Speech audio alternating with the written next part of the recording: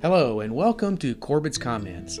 I'm Dr. Otis Corbett and I invite you to come along with me as I share biblical exposition and commentary. I truly believe that God's Word is one of our greatest helps as we live for Him in the world today.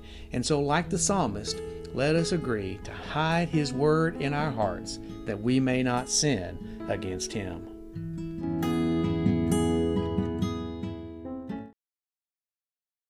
Hello, I'm Otis Corbett, and today I want to share a word about the Master of Salvation from Luke chapter 24. This comes from a sermon preached at Brooks Baptist Church on April 9th, 2023.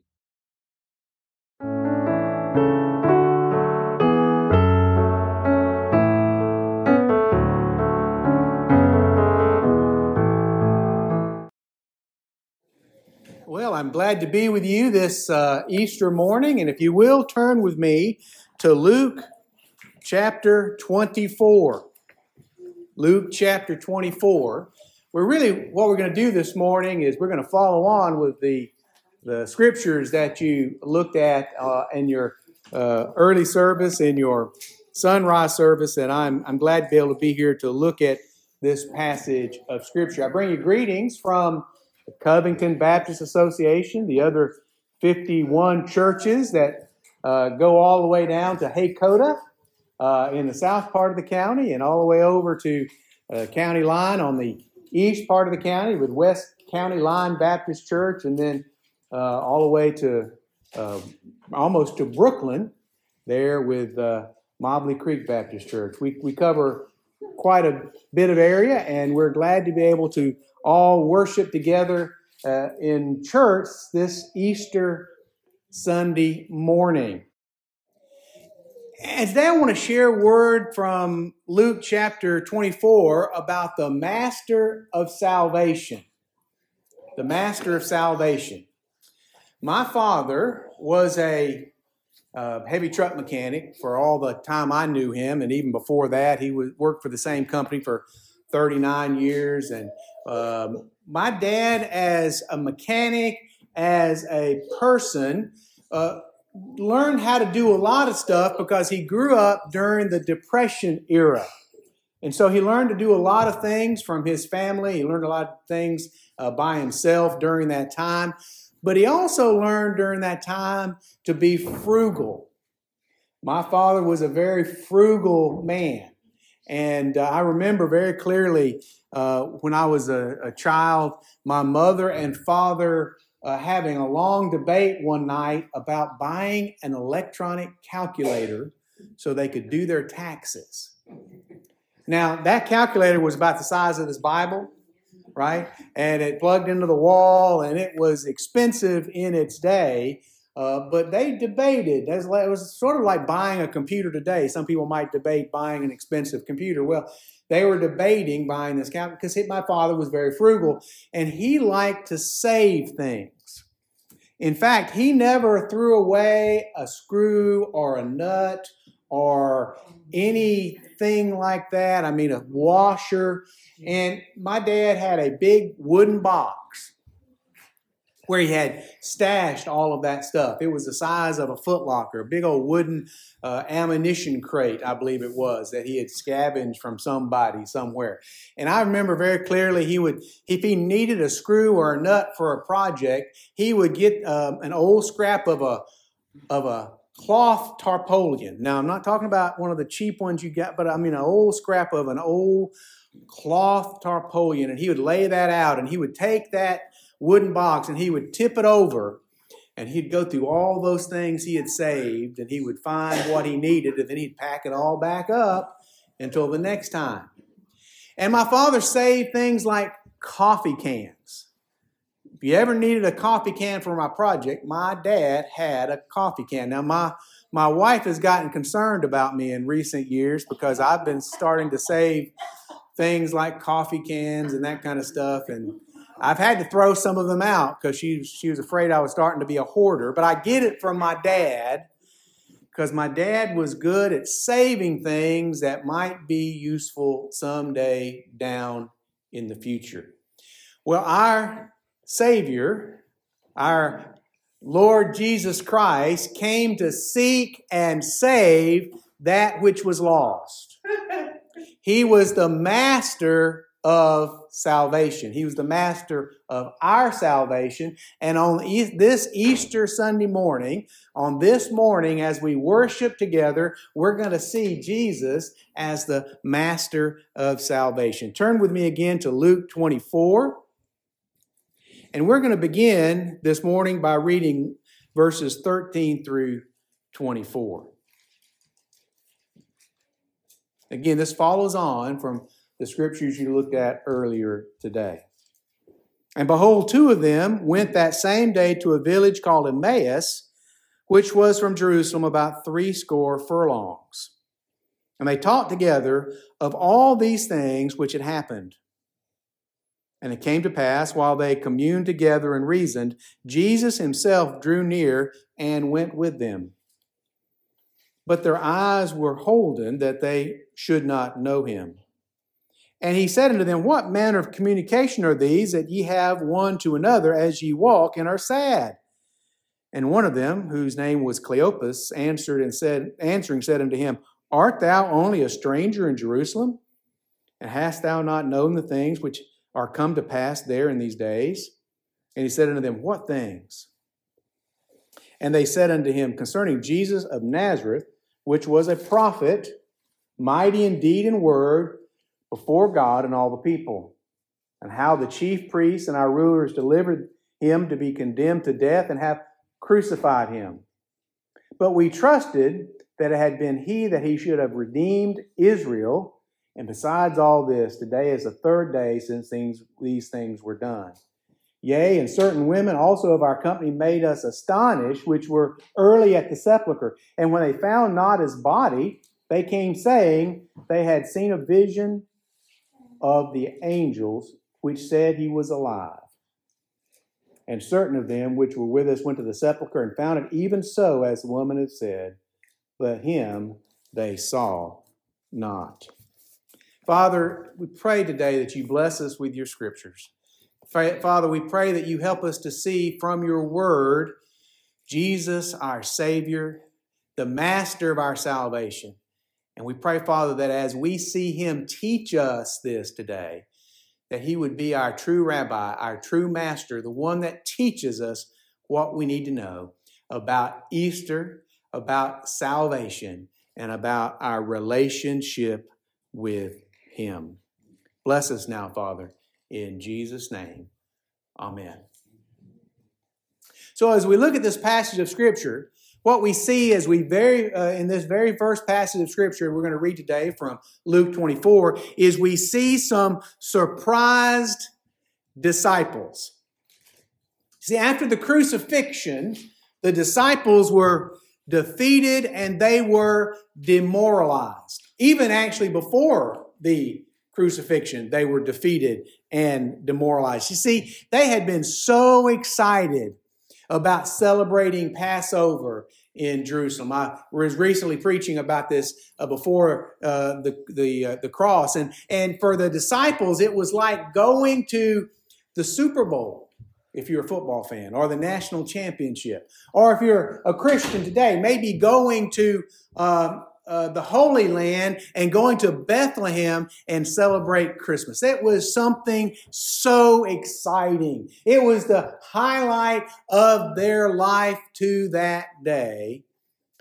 And they were shocked, they were dismayed, they were upset and surprised by Judas and his betrayal of Jesus. They'd been frightened by his arrest and by his trial. And when he was crucified on the cross, they were more than surprised and they were more than saddened that they were shattered. Their faith was destroyed because of what they had seen. They saw something they never expected to see, and it just destroyed their faith. And because of their shattered faith, these disciples scattered. They went to the four winds. Some of them, these two, went to Emmaus. They were leaving town. Some of them were holed up in the upper room. The doors were shut and barred, and they were hiding out in a place they hoped was safe from the Jews and the Romans. Later on, we see, if we look at the scriptures, that Peter decided, I'm going fishing. You know, when you are in trouble, you go with what you know. And Peter was a fisherman, and he's just going to go back to what he was comfortable with. Thomas, the doubting disciple, Thomas just disappeared. Nobody knew where Thomas went. He had a bolt hole, and he went there, and he found it, and he was hiding. Now, these two that were on the way to Emmaus, they were met by Jesus, and they were discussing these events. They were talking about it. That's what we do, you know. When someone has a situation in their life, they talk about it, they tell their story until they're finished telling about it, and then when they're finished telling about it, they don't talk about it anymore. I remember very clearly once when I was a little bit younger than I am now, several years ago, I was in a traffic accident in Montgomery. It wasn't my fault. I was sitting in traffic, and a guy came up and hit me from behind and pushed me into a pickup truck. So both of my ends of my car were like an accordion. The front was crushed and the back was crushed. And I talked about that. If I had not seen you since that had happened, I was going to tell you about it. And finally, I ran out of people to tell. Everybody knew about it. And that's the way the disciples were. These two, these followers of Jesus, were talking about what was happening. And when Jesus came upon them, Jesus said, "What's all this about?" And they were surprised.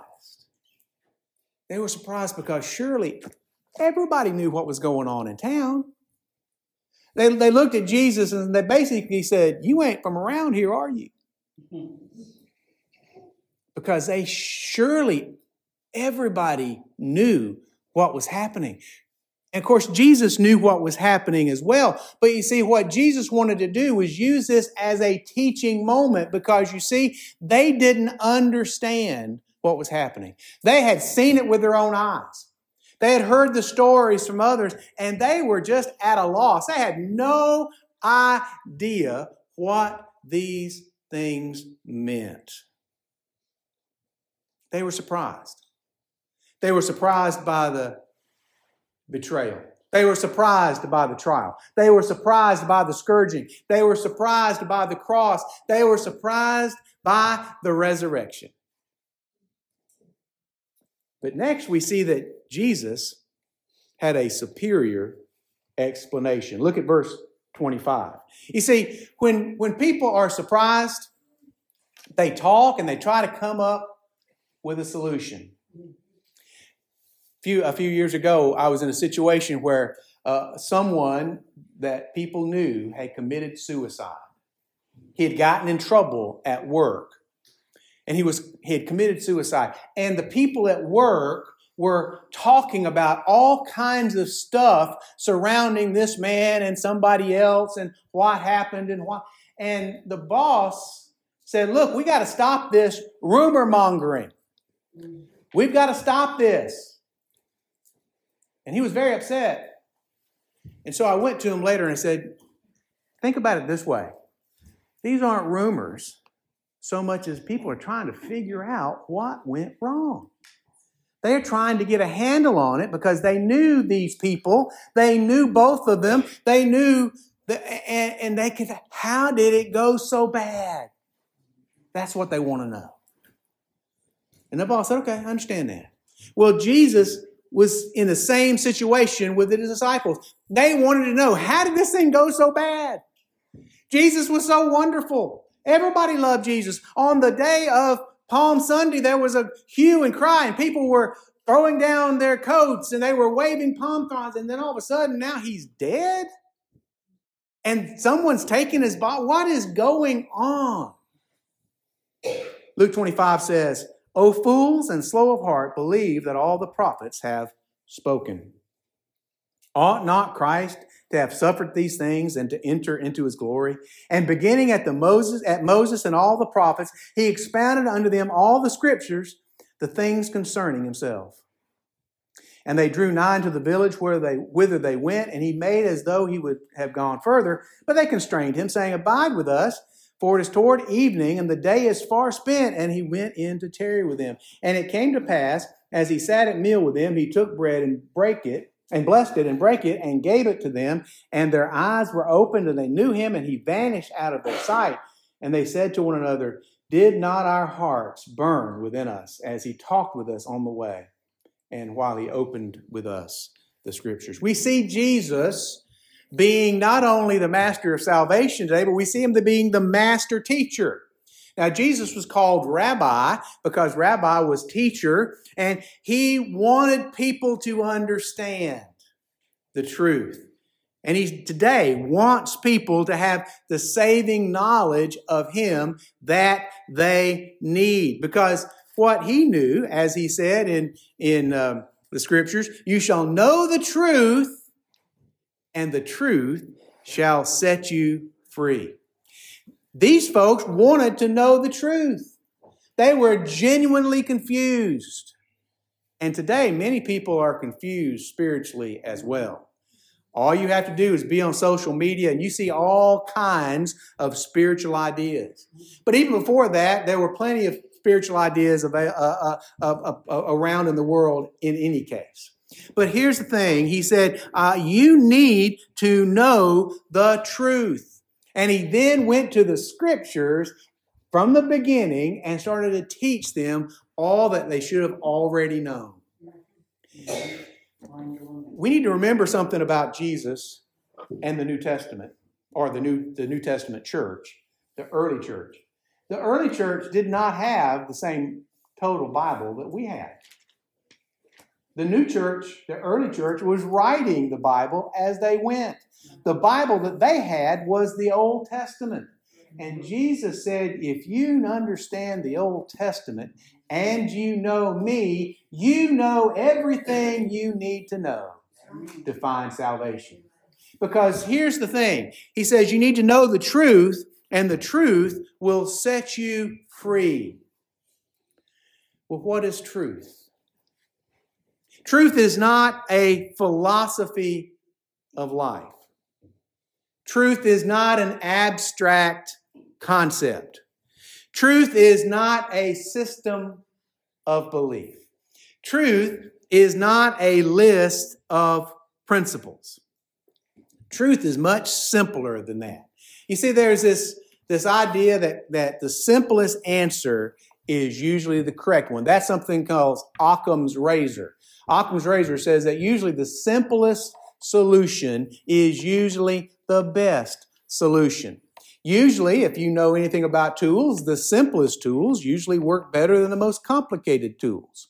A lot of times, the simplest recipes work better than the most complicated recipes. There's a saying, when you hear hoof beats, think horses, not zebras, right?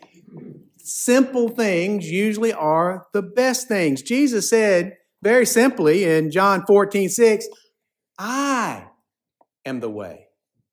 I am the truth. I am the life. So instead of complex theories, instead of conspiracy theories, if we want to look at it in the 21st century concept, what they needed was the Savior. They didn't need to understand all the concepts of why the Jews rebelled against Jesus and why they changed their heart. They didn't need to understand the legal concepts of why the Romans were the ones that had to put Jesus to death and how God worked it out so that almost all of known humanity at that time, including the Samaritans, were responsible for the death of our Savior and Lord. They didn't have to know that. What they had to know was there was a Savior who suffered and died for them. What they had to know was there was a Savior who rose from the dead for them. And what they needed to know was a Savior who could warm their hearts. Now, no doubt, they were a little embarrassed at the situation they were in.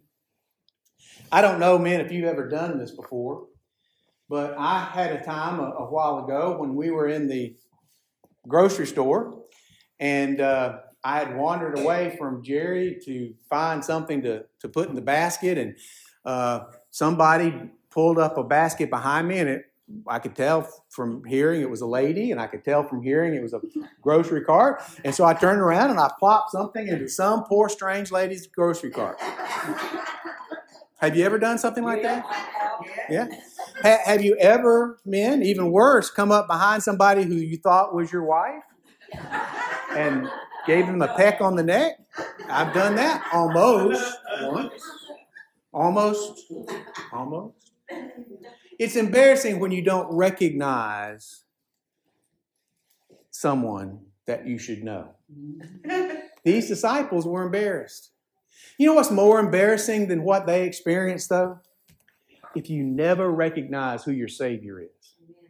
If you never go through life recognizing that Jesus is the way, the truth, and the life. And you cross over into eternity without recognizing your Savior. Amen. That's much worse than anything else. What we also see, besides a superior explanation, is we see some scared sinners. Let's look at verse 33. And they rose up the same hour and returned to Jerusalem and found the 11 gathered there and with them and them that were with them, saying, The Lord is risen indeed and hath appeared to Simon. And they told what things that were done in the way and how it was known of him in the breaking of bread. And as they thus spake, Jesus himself stood in their midst of them and saith unto them, Peace be unto you. But they were terrified and affrighted and supposed that they had seen a spirit. And he said unto them, Why are ye troubled? And why do thoughts arise? And why do thoughts arise in your hearts? Behold my hands and my feet, that it is I myself. Handle me and see, for a spirit hath not flesh and bones, as you see me have. And when he had thus spoken, he showed them his hands and his feet. And while they had yet believed not for joy and wondered what he said unto them, Have ye here any meat? And they gave him a piece of a broiled fish and a honeycomb, and he took it and he ate before them. What we see in the upper room were a group of scared sinners. Now, we need to remember who these folks were. We know what they became in the rest of the New Testament. We know their ministries. We know that they all died as martyrs for the cause of Christ. But at the time that we see them here, they were just folks like you and I. They were just regular, ordinary people. Some were fishermen. And fishermen in that day were sort of rough people. They weren't quite like shepherds. Shepherds were really rough, but they were pretty rough people. They worked out in the open and they were on a stormy sea. Some other people had different work. Someone like Matthew was a traitor to his own people because he worked for the oppressive Romans. Jesus himself was the son of a carpenter. Now, that has a couple of different things that might impact you. You might know a carpenter, someone who works with wood and builds buildings. But in those days, Joseph, the carpenter, would have worked on equipment because everything was made of wood. Plows were made of wood. Wagons were made of wood. Wheels were made of wood. Axles were made of wood. So in a way, Joseph was a mechanic, just like my daddy. And I know mechanics can be pretty rough people too. But none of these folks were what I would call opinion leaders. They were not people who had influence in society. And in fact, they came from what was considered to be a backwards and rebellious part of the country. You know anybody like that? Now, in Israel, the country was flip-flopped from the United States. The south part of the country was where Jerusalem was. That was the sophisticated capital. And the north part was the hinterlands, the backwoods. And, of course, in America, it's sort of flip-flopped. Down south, we are considered to be rough and uncouth and uneducated. So if there's any group of people in the United States that could relate to these disciples, it should be us. They were nobody in particular. And so are we. Amen. And I sort of like it that way. And when Jesus came in their midst, they were scared. They were scared because they finally understood he was different. He was the son of a carpenter, but he was also the Son of God. And in him was the essence of God because he was God. And they were scared.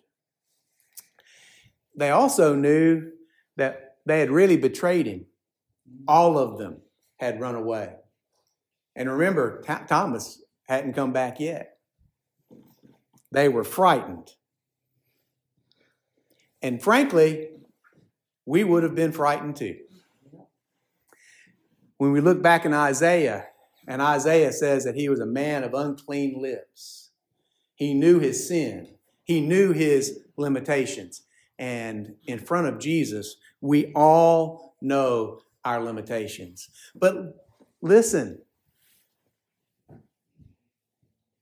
I've been talking about the disciples, but what we need to understand here is this is not about the disciples.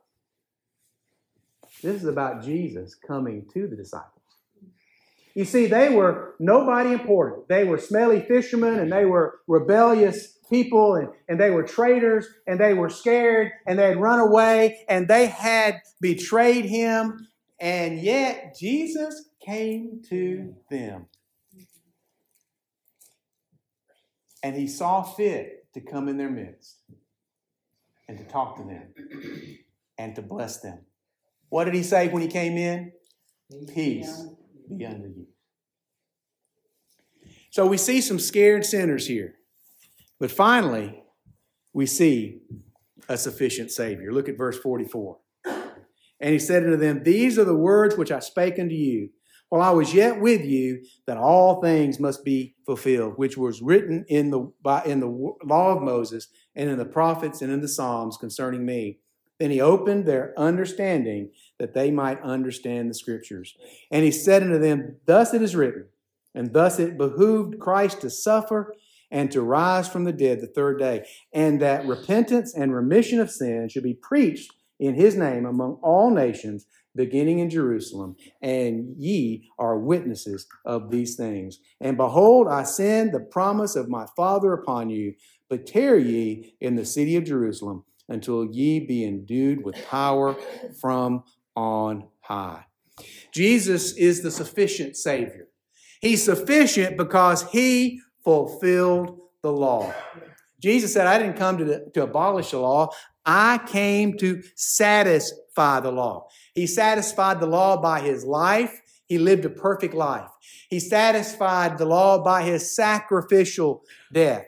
He satisfied the law by rising from the dead and completing all of this work. He fulfilled the law in a way that we are incapable of doing for ourselves. He did for us what we could not do for ourselves. I'm talking about my daddy a lot today. When I was a teenager, still at home, I had a device that I was using, and I somehow broke it. And I brought it to my dad, and I said, because my dad could fix anything. And he looked at it and he says, I don't know how to fix this. And I said, Dad, you can fix everything. You just don't want to fix this. And he said, boy. And right there, I knew I went too far. He said, boy, you don't remember, but years ago, when you were a child, I bought you your first, I don't know why he thought of this, but he said, I bought you your first train set when you were a baby. In fact, you were so small on that Christmas when I bought you that train set, I had to put the train set together. You were so small when on that first time I bought you that train set that I had to put the train together and put it on the tracks. And in fact, you were so small, I had to turn the switch on for you for it to run. Basically, my dad was saying everything that he had done for me all those years, I had forgotten all that. We can't forget that Jesus has done for us those things that we can't do for ourselves. I couldn't put that train track together, but I also couldn't save myself from my sin because He fulfilled the law. He is sufficient. He is sufficient also because He gave us freedom from our sins. He relieved us from that debt of sin. I'm very impressed by the parable of the unforgiving servant, the one who had so much debt that he could never pay it back. And then when he was actually forgiven of that debt, he didn't believe it, and he went out and took his fellow servant by the neck and said, "Give me what you owe me." He was so afraid that his master would change his mind that he went and abused a fellow and put him in jail. But when we are in Jesus, all of our debts are paid. When we are in Jesus, we are freed from the power of sin. When we are in Jesus, we have the ability to live a life that is an abundant life here on earth. And finally, Jesus is sufficient because He sent us the Helper. He says, "I'm going to send the Helper up. The promise of my Father I send upon you." He sent us the Holy Spirit to write His law on our hearts the way He said He would in the Old Testament. He sent us the Holy Spirit to help us live out our life without sin or as little sin as humanly possible. He sent us the Holy Spirit to give us authority for being a witness.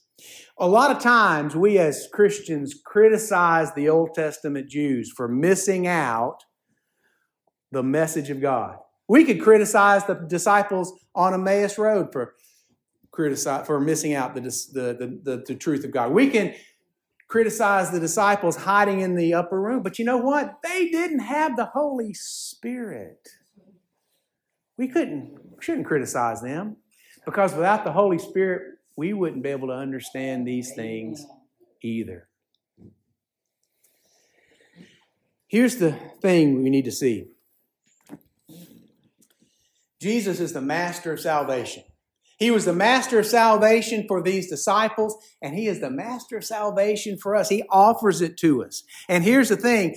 He is the way, the truth, and the life. And the question that comes today is, have you met this truth? If you've met Him or not, it doesn't matter. He is still the truth. Amen. Has your heart been warmed by His presence in your life? He is still there waiting to warm it if you would accept it. Have you allowed Him to save you from your sins? You see, that's what Easter is all about. I would tell you the truth. Everyone loves Christmas, and I understand why. Christmas is a wonderful time of the year. But without Easter, Christmas wouldn't make any difference. Because Easter is what made Jesus the master of salvation. And Easter is what's offering us the chance to be saved from our sins. My daddy loved to save stuff. He loved to save stuff. Jesus does too. And He would love to save you today if you've never received His power in your life. But also, my daddy loved his family. And he loved to be around his family. And you know what about Jesus? He loves to be around family too. Be sure to worship Him today. Be sure to love Him today. And be sure to take that love with you when you go back to work tomorrow, when you go to the doctor tomorrow, when you go to school tomorrow, when you go out to the field tomorrow. Take the love of Jesus with you because He is the master of all of our salvations. And He deserves to be loved, and He deserves to have time with us. Father, I thank You for Easter Sunday. I thank You, Father, for the opportunity to come and worship You in this place. And I thank You, Father, for what I have seen here already today, because really this reminds me of what I've read in the Scriptures. People rising early to meet You on Easter. People fellowshipping with You around the table, and people worshiping You as their master. And I pray, Father, that if there's someone here who had not done those things, who does not understand that you provide us access to you through Jesus Christ, that they have heard the rumors, but they don't know the person. They've heard the stories, but they don't know the truth. I pray today that they would do so, and I pray that it would happen now in Jesus' name. Amen.